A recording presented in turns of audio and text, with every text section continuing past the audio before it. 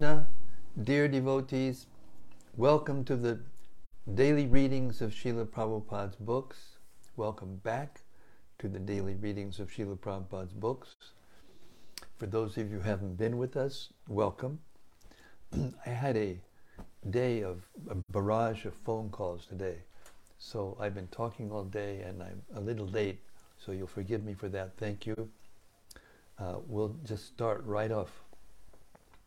Srimad Bhagavata Mahima Stotram from Sri Krishna Leela Stava, verses 412 through 416. 5 verses, potent essence of the glories of the Srimad Bhagavatam, compiled by Srila Sanatana Goswami.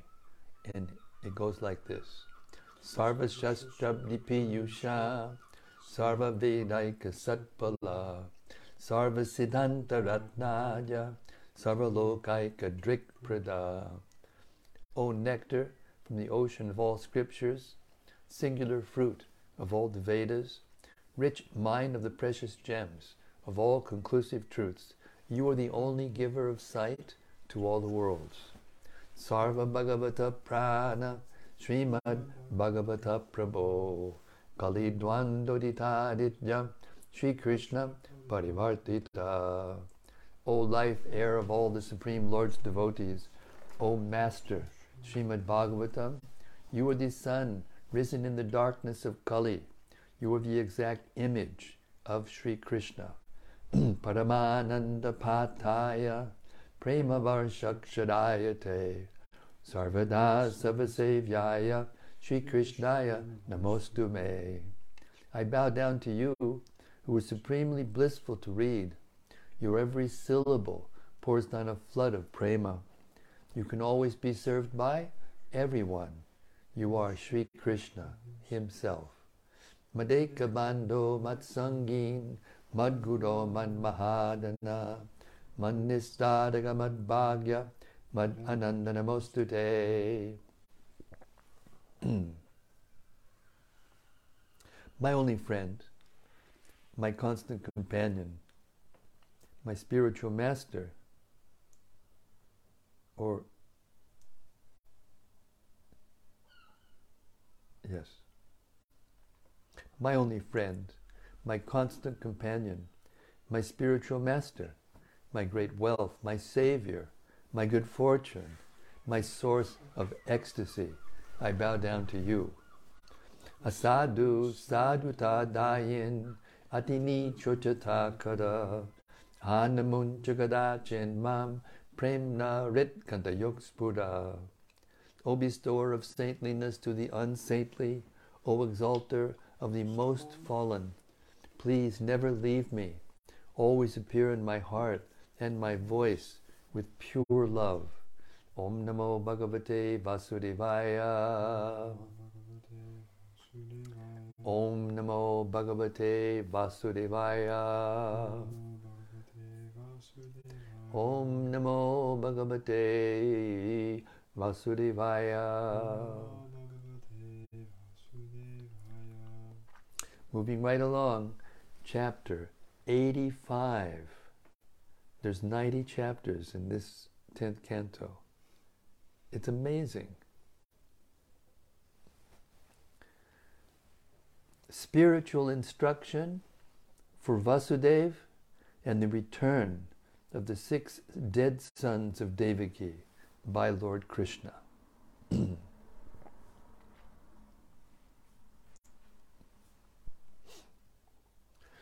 It is a Vedic custom that the junior members of the family should offer respects to the elders every morning. The children or disciples especially should offer their respects to their parents or spiritual master in the morning. In pursuance of this Vedic principle, Lord Krishna and Balarama used to offer their obeisances to their parents, Vasudeva and Devaki. One day, after returning from the sacrificial performances at Kurukshetra, when Lord Krishna and Balaram went to offer their respects to Vasudeva, Vasudeva took the opportunity to appreciate the exalted position of his two sons. Vasudeva had the opportunity to understand the position of Krishna and Balarama from the great sages who had assembled in the arena of sacrifice. Not only did he hear from the sages, but on many occasions he actually experienced that Krishna and Balarama were not ordinary human beings, but were very extraordinary. Thus he believed the words of the sages that his sons Krishna and Balarama were the Supreme Personality of Godhead. With firm faith in his sons, he addressed them thus: My dear Krishna, you are the Satchit Ananda Vigraha, Supreme Personality of Godhead. And my dear Balarama, you are Sankarshana, the master of mystic powers. Therefore I have now understood that you are eternal. Both of you are transcendental to this material manifestation and to its cause, the Supreme Person, Mahavishnu. You are the original controller of all. You are the resting place of this cosmic manifestation. You are its creator, and you are also its creative ingredients. You are the master of this cosmic manifestation, and actually, this manifestation is created for your pastimes only. The different material phases that are manifest from the beginning to the end of the cosmos are under different formulas of time, are also yourself, because you are both the cause and effect of this manifestation. The two features of this material world, the predominator and the predominated, are also you. And you are the supreme transcendental controller who stands above them. Therefore, you are beyond the perception of our senses. You are the supreme soul, unborn and unchanging. You are not affected by the 6 kinds of transformations which occur in the material body. The wonderful varieties of this material world are also created by you, and you have entered as the Supersoul into all of them, down to the created atom. You are the vital force of all these manifestations, and also their supreme cognition. As such, you are the maintainer of everything. The vital force, the life principle in everything, and the creative force derived from it are not acting independently, but are dependent upon you, the Supreme Person behind these forces. Without your will, they cannot work. Material energy has no cognizance. It cannot act independently without being agitated by you. Because the material nature is dependent upon you, the living entities can only attempt to act. But without your sanction and will, they cannot perform anything or achieve the results they desire. The original energy is only an emanation from you. My dear Lord, the shining of the moon, the heat of fire, the rays of the sun, the glittering of the stars, and the electric lightning, which are all manifested as very powerful, as well as the gravity of the mountains, and the energy and fragrance of the earth, all are different manifestations of you. The pure taste of water, the water itself, and the vital force which maintains all life are also features of your Lordship.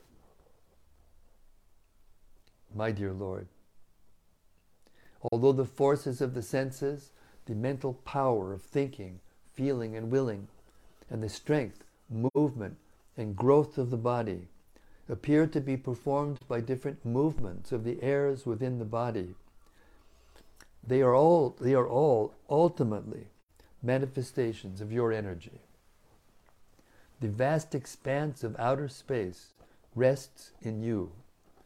The vibration of the sky, its thunder, the supreme sound, Omkara, and the arrangement of different words to distinguish one thing from another are all symbolic representations of you.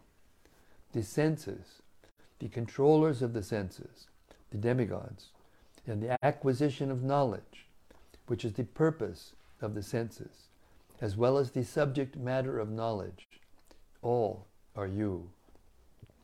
The resolution of intelligence and the sharp memory of the living entity are also you. You are the egoistic principle of ignorance, which is the cause of this material world.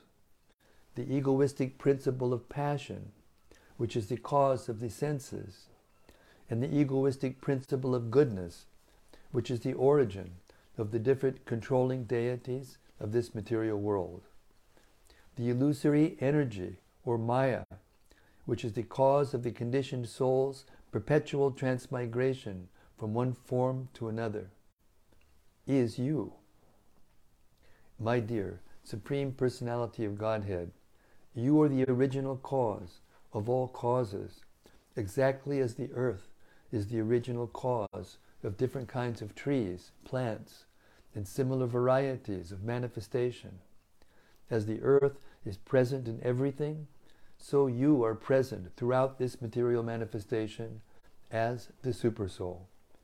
You are the supreme cause of all causes, the eternal principle. Everything, in fact, is a manifestation of your one energy. The three qualities of material nature, sattva, rajas, and tamas, and the result of their interaction are linked up with you by your agency of Yogamaya. They are supposed to be independent, but actually the total material energy rests upon you, the Supersoul.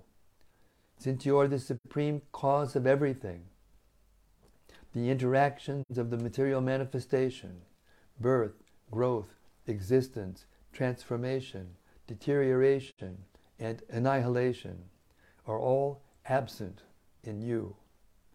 Your supreme energy, Yogamaya, is acting in variegated manifestations, but because Yogamaya is your energy, you are therefore present in everything. In the Bhagavad Gita, this fact is very nicely explained. In the Bhagavad Gita, this fact is very nicely explained in the 9th chapter, wherein the Lord says, "In my impersonal form, I am spread all over the material energy. Everything is resting in me, but I am not in them. But I am not there." I'll read that again. In my impersonal form, I am spread all over the material energy. Everything is resting in me, but I am not there. This very statement is also given by Vasudeva. To say that the Lord is not present everywhere. To say that the Lord is not present everywhere means that he is aloof from everything, although his energy is acting everywhere. This can be understood by a crude example.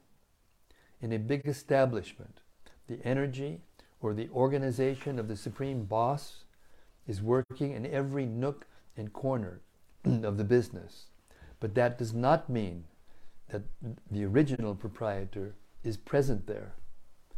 Although in every department the presence of the proprietor is felt by the workers, the physical presence of the proprietor in every department is a formality only. Actually, his energy is working everywhere. Similarly, the omnipresence of the Supreme Personality of Godhead is felt in the action of his energies. Therefore, the philosophy of inconceivable, simultaneous oneness with and different from the Supreme Lord is confirmed everywhere. The Lord is one, but his energies are diverse. Vasudeva said, "This material world is like a great flowing river, and its waves are the three material modes of nature: goodness, passion, and ignorance. This material body, as well as the senses, the faculties of thinking, feeling, and willing, and the stages of distress, happiness, attachment, and lust, are all different products of these three qualities of nature. The foolish person who cannot realize your transcendental identity above all, the foolish person who cannot realize your transcendental identity above all these material reactions continues in the entanglement of fruitive activity and is subjected to the continuous process of birth and death without a chance of being freed." This is confirmed in different ways by the Lord in the 4th chapter of the Bhagavad Gita. There it is said that anyone who knows the appearance and activities of the Supreme Lord Krishna is freed from the clutches of material nature and goes back home, back to Godhead. Therefore, Krishna's transcendental name, form, activities, and qualities are not products of this material nature. My dear Lord, Vasudeva continued, despite all these defects of the conditioned soul, if someone somehow or other comes in contact with devotional service, he achieves the civilized form of body. If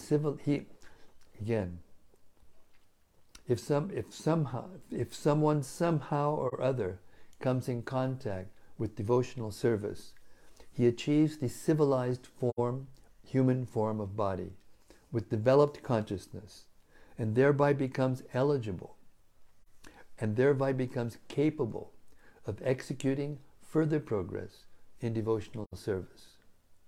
And yet, illusioned by the external energy, people generally do not utilize this advantage of the human form of life.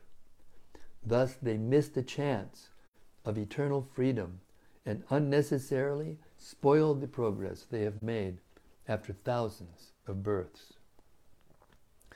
In the material concept of life, due to false egotism, one is attached to the offspring of the body, and thus everyone in conditioned life is entrapped by false relationships and false affection.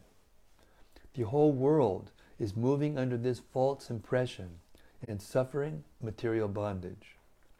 I know that neither of you is my son. Both of you are the original chief and progenitor, the personality of Godhead, the Purusha, with Pradhan. But you have appeared on the surface of this globe to minimize the burden of the world by killing the Kshatriya kings who were unnecessarily increasing their military strength. You have already informed me about this in the past. My dear Lord, you are the shelter of the surrendered souls, the supreme well-wisher of the meek and humble. I am therefore taking shelter of your lotus feet, which alone can give one liberation from the entanglement of material existence. For a long time, I have simply considered this body to be myself.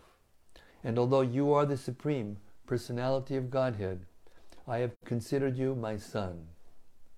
My dear Lord, at the very moment when you first appeared in Kamsa's prison house, you informed me that you were the supreme personality of Godhead and that you had descended for the protection of the principles of religion as well as the destruction of the unfaithful.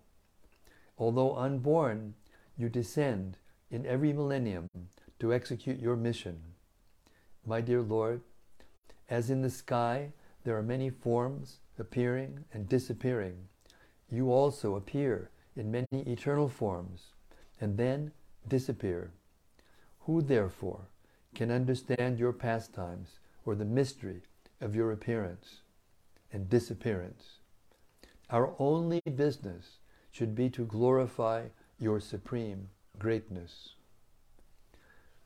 When Vasudeva was addressing his divine sons in that way, Lord Krishna and Balarama were smiling because they are very affectionate to their devotees. They accepted all the appreciation of Vasudeva with a kindly, smiling attitude. Krishna then confirmed all of Vasudeva's statements as follows. My dear father, whatever you may say, we are, after all, your sons. What you have said about us, it's certainly a highly philosophical understanding of spiritual knowledge. I accept it in toto, without exception. Vasudeva was in the complete perfection of life in considering Lord Krishna and Balarama to be his sons.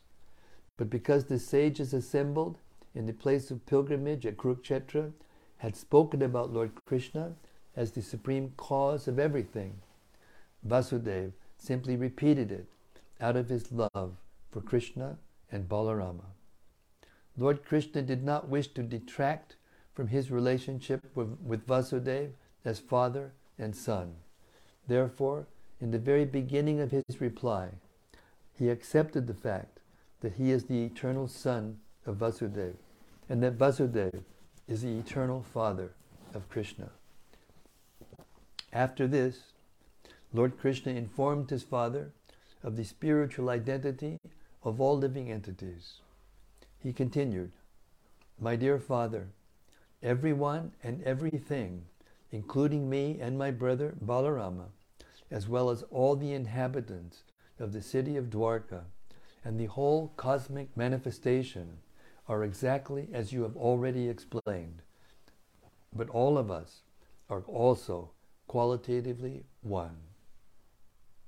Lord Krishna intended for Vasudeva to see everything with the vision of a Mahabhagavata, a first-class devotee, who sees that all living entities are part and parcel of the Supreme Lord, and that the Supreme Lord is situated in everyone's heart. In fact, every living entity has a spiritual identity, but in contact with material existence, he becomes influenced by the material modes of nature. He becomes covered by the concept of bodily life, forgetting that his spirit soul is of the same quality as the Supreme Personality of Godhead. One mistakenly considers one individual to be different from another simply because of their material bodily coverings. But because of differences between bodies, the spirit soul appears before us differently. Lord Krishna then gave a nice example in terms of the 5 material elements. The total material elements, namely the sky, air, fire, water, and earth, are present in everything in the material world, whether in an earthen pot, or in a mountain, or in the trees, or in an earring. These 5 elements are present in everything, in different proportions and quantities.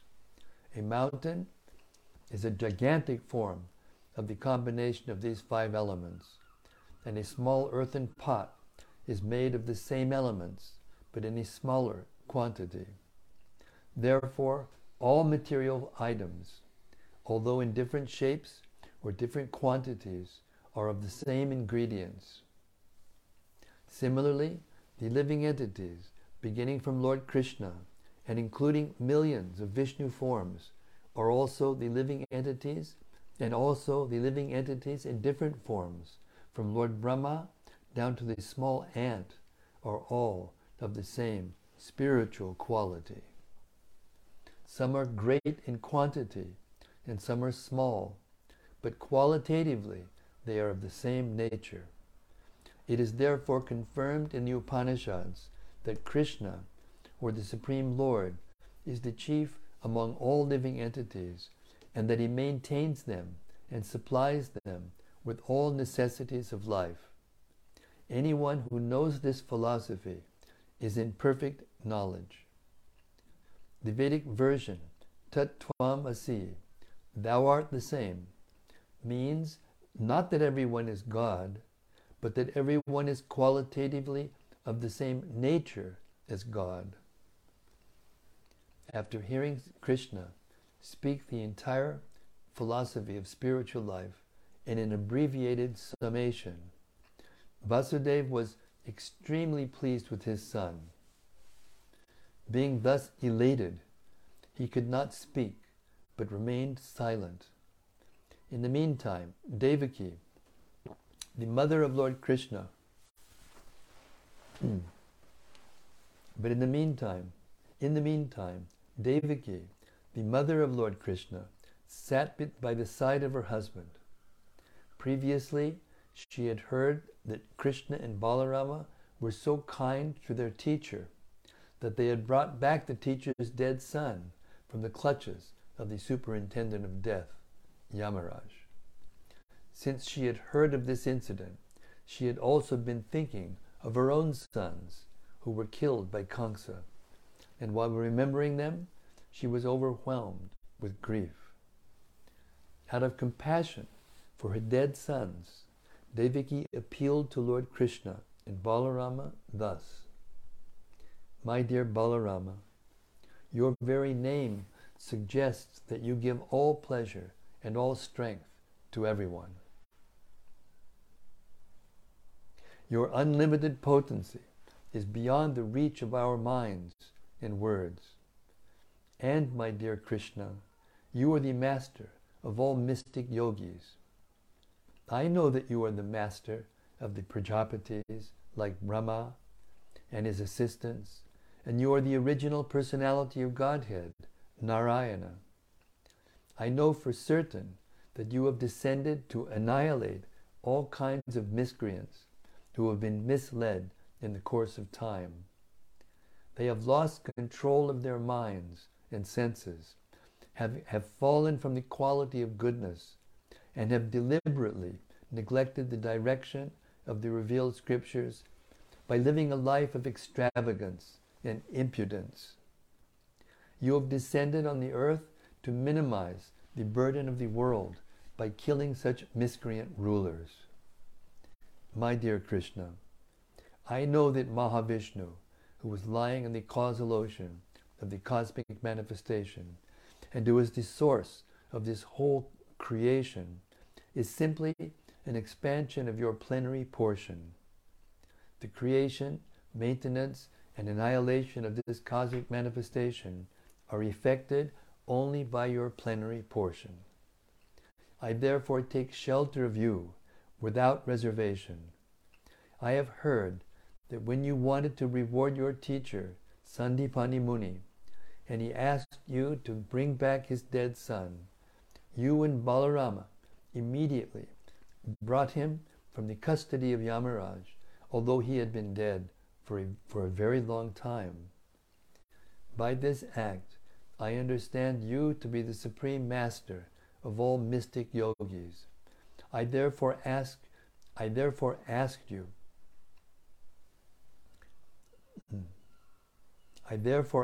to fulfill my desire in the same way. In other words, I am asking you to bring back all my sons who were killed by Kamsa. Upon your bringing them back, my heart will be content, and it will be a pleasure for me just to see them once. After hearing their mother speak in this way, Lord Balarama and Krishna immediately called for the assistance of Yogamaya and started for the lower planetary system, known as Sutala. Formerly, in the incarnation of Vamana, the Supreme Personality of Godhead had been satisfied by the king of the demons, Bali Maharaj, who donated to him everything he had. Bali Maharaj was then given the whole of Sutala for his residence and kingdom. Now, when this great devotee, Bali Maharaj, saw that Lord Balaram and Krishna had come to his planet, he immediately merged in an ocean of happiness. As soon as he saw Lord Krishna and Balarama in his presence, he and all his family members stood up. He and all his family members stood up from their seats and bowed down at the lotus feet of the lords. Bali Maharaj offered Lord Krishna and Balarama the best seat he had in his possession, and when both lords were seated comfortably, he began to wash their lotus feet. He then sprinkled the water on his head and on the heads of his family members. The water used to wash the lotus feet of Krishna and Balaram can purify even the greatest demigods, such as Lord Brahma. After this, Bali Maharaj brought valuable garments, ornaments, sandalwood pulp, bil nuts, lamps, and various nectarian foods, and along with his family members, he worshipped the lords according to the regulative principles, and offered his riches and body under their lotus feet. King Bali was feeling such transcendental pleasure that he repeatedly grasped the Lord's lotus feet and kept them on his chest, and sometimes he put them on the top of his head. In this way, he felt transcendental bliss. Tears of love and affection began to flow from his eyes, and his bodily hairs stood on end. He began to offer prayers to the lords, in a voice which choked up intermittently. My Lord Balarama, you are the original Anantadev. You are so great that Anantadev, Shesha, and other transcendental forms have originally emanated from you.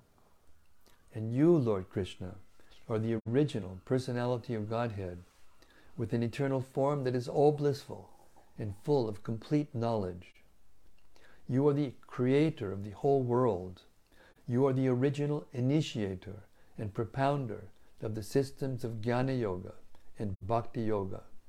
You are the Supreme Brahman, the original personality of Godhead. I therefore, with all respect, offer my obeisances unto both of you. My dear lords, it is very difficult for the living entities to get to see you. Yet when you are merciful upon your devotees, you are easy for them to see. As such, only out of your causeless mercy have you agreed to come here and be visible to us, who are generally influenced by the qualities of ignorance and passion. My dear Lord, we belong to the Daitya, or demon category. The demons, or demoniac persons, the Gandharvas, the Siddhas, the Vidyadharas, the Charanas, the Yakshas, the Rakshasas, and Pishachas, the ghosts and the hobgoblins, are by nature incapable of worshipping you or becoming your devotees. Instead of becoming your devotees, they are simply impediments on the path of devotion. But you are the Supreme Personality of Godhead, representing all the Vedas, and are situated in the mode of uncontaminated goodness. Your position is always transcendental. For this reason, some of us, although born of the modes of passion and ignorance, have taken shelter of your lotus feet and have become devotees. Some of us are actually pure devotees, and some of us have taken shelter of your lotus feet because we desire to gain something from devotion. By your causeless mercy only are we demons in direct contact with your personality. This contact is not possible even for the great demigods. No one knows how you act through your Yogamaya potency. Even demigods cannot calculate the expanse of the activities of your internal potency. So how is it possible for us to know it? I therefore place my humble prayers before you. Please be kind to me, who am fully surrendered unto you, and favor me with your causeless mercy, so that I may simply remember your lotus feet, birth after birth. My only ambition is that I may live alone, just like the Paramahamsas, who travel alone here and there, in great peace of mind, depending simply upon your lotus feet. I also desire that if I have to associate with anyone, I may associate only with your pure devotees and no one else, for your pure devotees are always well-wishers of the living entities. My dear Lord, you are the Supreme Master and Director of the whole world. Please, therefore, engage me in your service, and let me thus become free from all material contaminations. You can purify me in that way, because if someone engages himself in the loving service of your Lordship, he is immediately freed from all kinds of regulative principles enjoined in the Vedas. The word Paramahamsa, mentioned here, means the Supreme Swan. It is said that the swan can draw milk from a mixture of milk and water. It can take only the milk portion and reject the watery portion. Similarly, a person who can draw out the spiritual portion from this material world and who can live alone, depending only on the Supreme Spirit, not on the material world, is called a Paramahamsa. When one achieves the Paramahamsa platform, he is no longer under the regulated principles of the Vedic injunctions.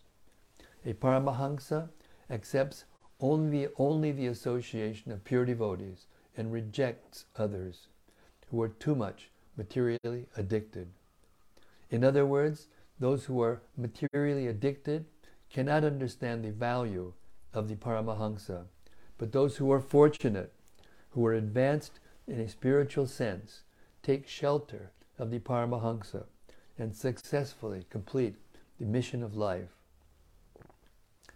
After Lord Krishna heard the prayers of Bali Maharaj, he spoke as follows.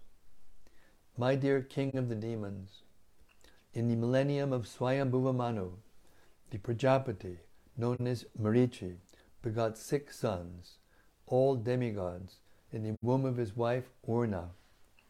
Once upon a time, Lord Brahma became captivated by the beauty of his daughter and looked at the and was following her, impelled by sex desire.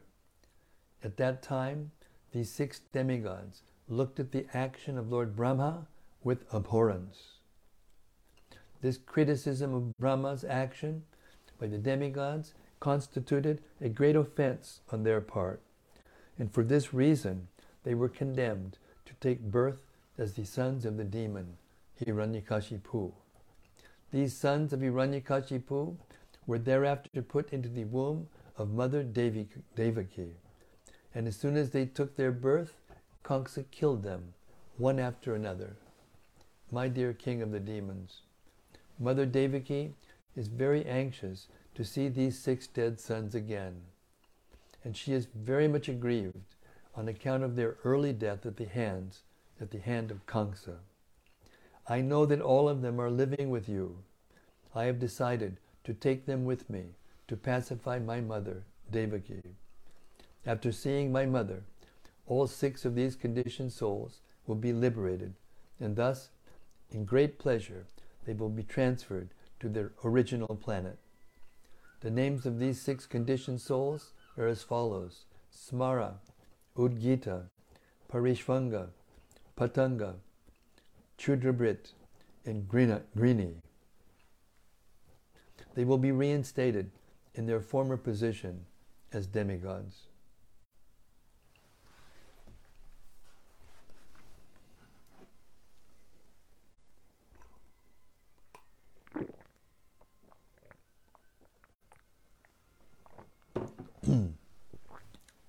After thus informing the king of the demons, Krishna stopped speaking And Bali Maharaj understood the Lord's purpose.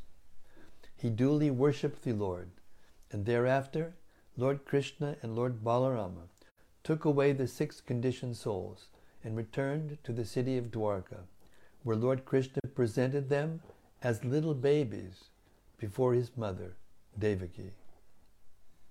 Mother Devaki was overwhelmed with joy and was so ecstatic in motherly feelings, in motherly affection. Mother Devaki was overwhelmed with joy and was so ecstatic in motherly feeling that milk immediately began to flow from her breasts. And she fed the babies with great satisfaction. She took them on her lap again and again, smelling their heads and thinking, I have gotten my lost children back. For the time being, she was overpowered by the energy of Vishnu, and in great motherly affection, she enjoyed the company of her lost children. The milk from the breasts of Devaki was transcendental. The milk from the breasts of Devaki was transcendental nectar because the same milk had been sucked by Lord Krishna. As such, the babies who sucked the breasts of Devaki-ji, which had touched the body of Lord Krishna, immediately became self-realized persons. The babies therefore began to offer their obeisances unto Lord Krishna, Balarama, and their father Vasudeva, and their mother Devaki. After this, they were immediately transferred to their respective heavenly planets.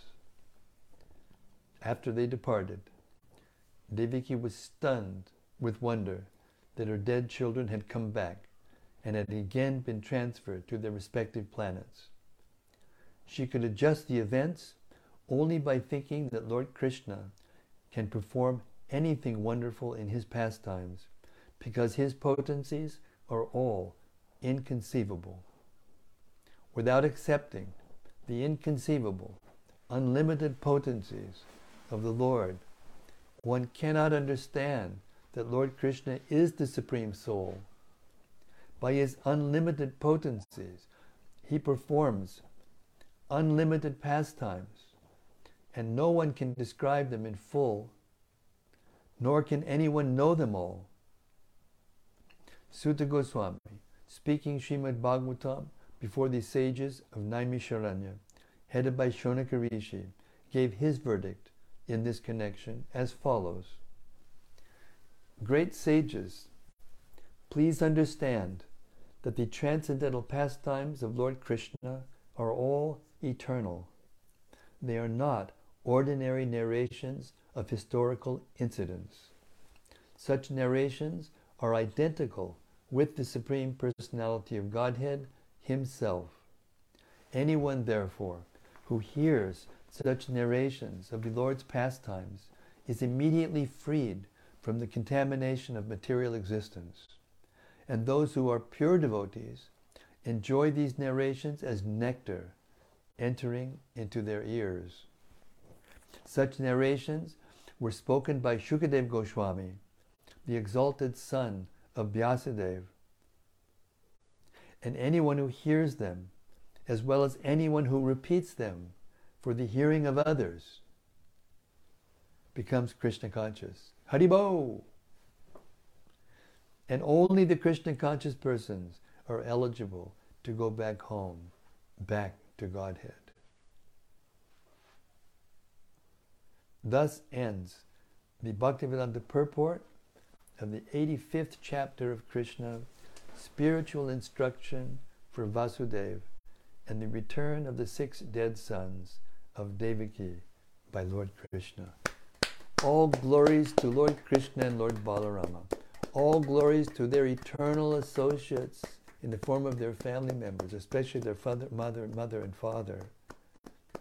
And all glories to the sublime, profound description of spiritual knowledge that passes between these devotees.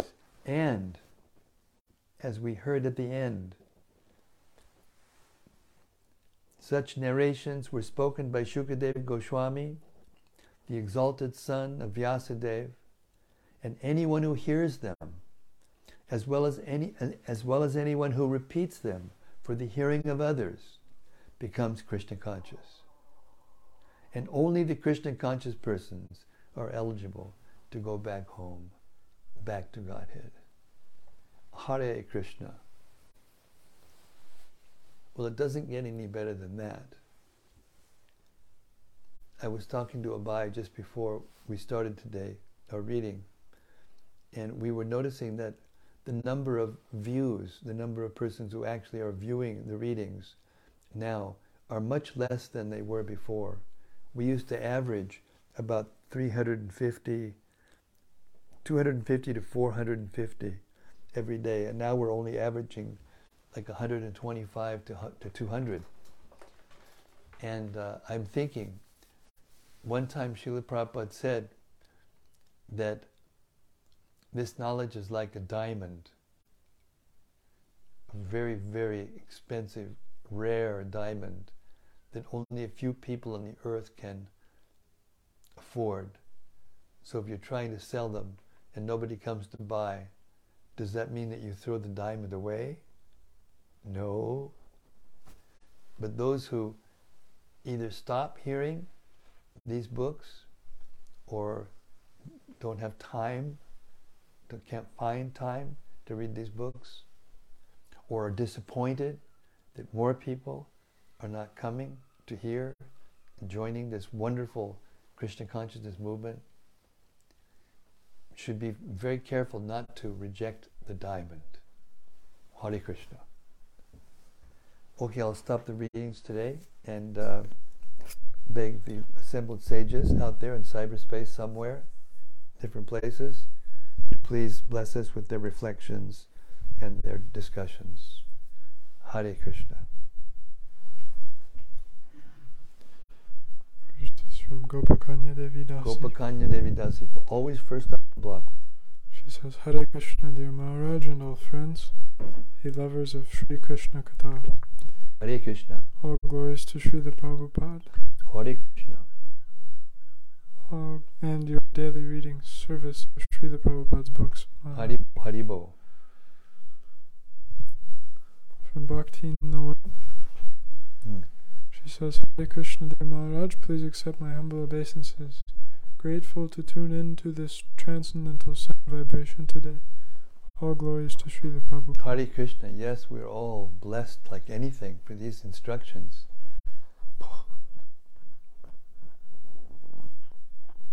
From Sudevi Dasi. Hare Krishna, Sudevi Dasi. She says, Hare Krishna, Maharaj.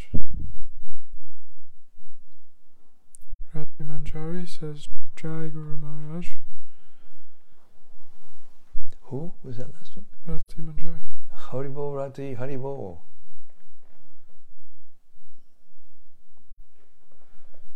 From Bhakti Rupa. Hare Krishna Bhakti Rupa. He says, Hare Krishna, thanks for reading, Maharaj. Gauranga Gopal. Ranga Gopal, Haribo. Hare Krishna, Maharaj, thank you for giving us such nice opportunity to hear about Krishna. Something here from Dayal Nitai. Hare Krishna Dayal Nitai, Haribo. Dear Srila Guru Maharaj, please accept my obeisance. Hare Krishna.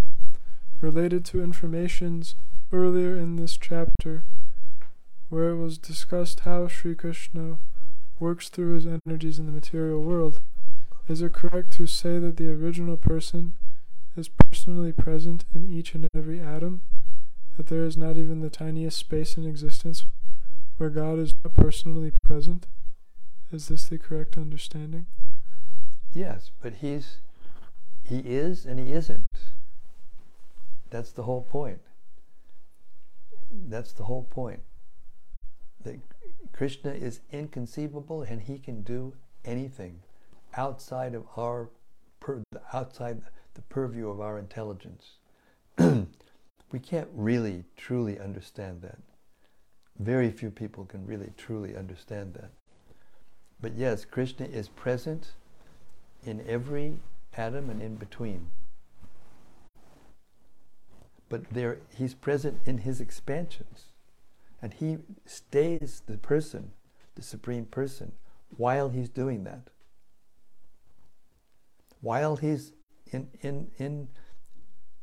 while he's omnipresent in every single atom and space in between, at the same time, he remains aloof or separate, rather, as the original expansion, or as the original expander of all those personalities.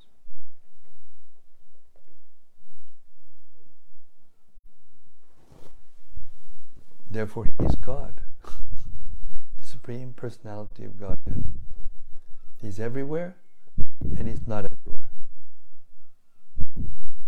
At the same time, simultaneously. And that is achintya, inconceivable. From Vrindavaneshwari Devi Dasi. Vrindavaneshwari Devi Dasi, Haribol. She says, Hare Krishna Maharaj, this stood out for Krishna Katha and I as we were discussing attachment to family this morning. Quote, in the bodily concept of life, due to false egotism, one is attached to the offspring of the body, and thus everyone in conditioned life is entrapped by false relationships and false affection. The whole world is moving under this false impression and suffering material bondage. Unquote. Thank you so much for these constant nectarian sessions. Well, thank you for being there, and thank you for supporting us, in this effort. And we miss you. Hare Krishna. So comments from Bhaktarupa. He says, when I come each night, I keep trying to see the diamond. Most evenings, all I can perceive is a lump of coal. But every now and again, somehow or other, I catch a mesmerizing twinkle, which keeps me coming back, hoping for another twinkle.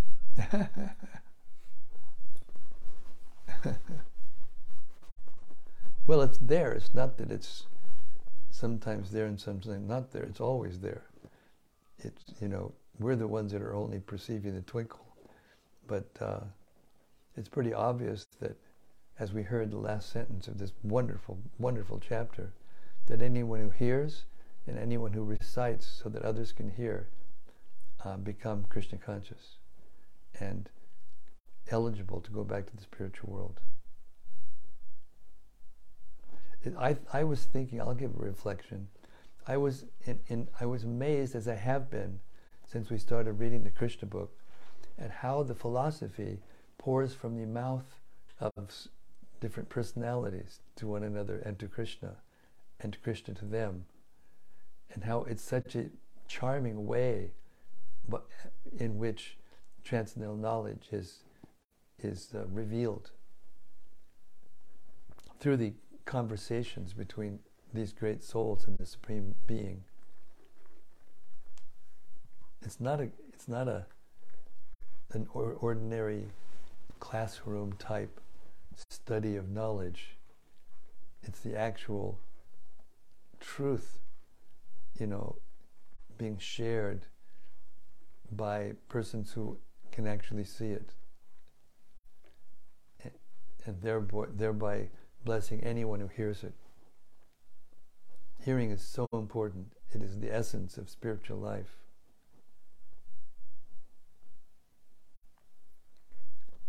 Anyway, thank you very much, Bhaktarupa, Hare Krishna, for your beautiful reflection.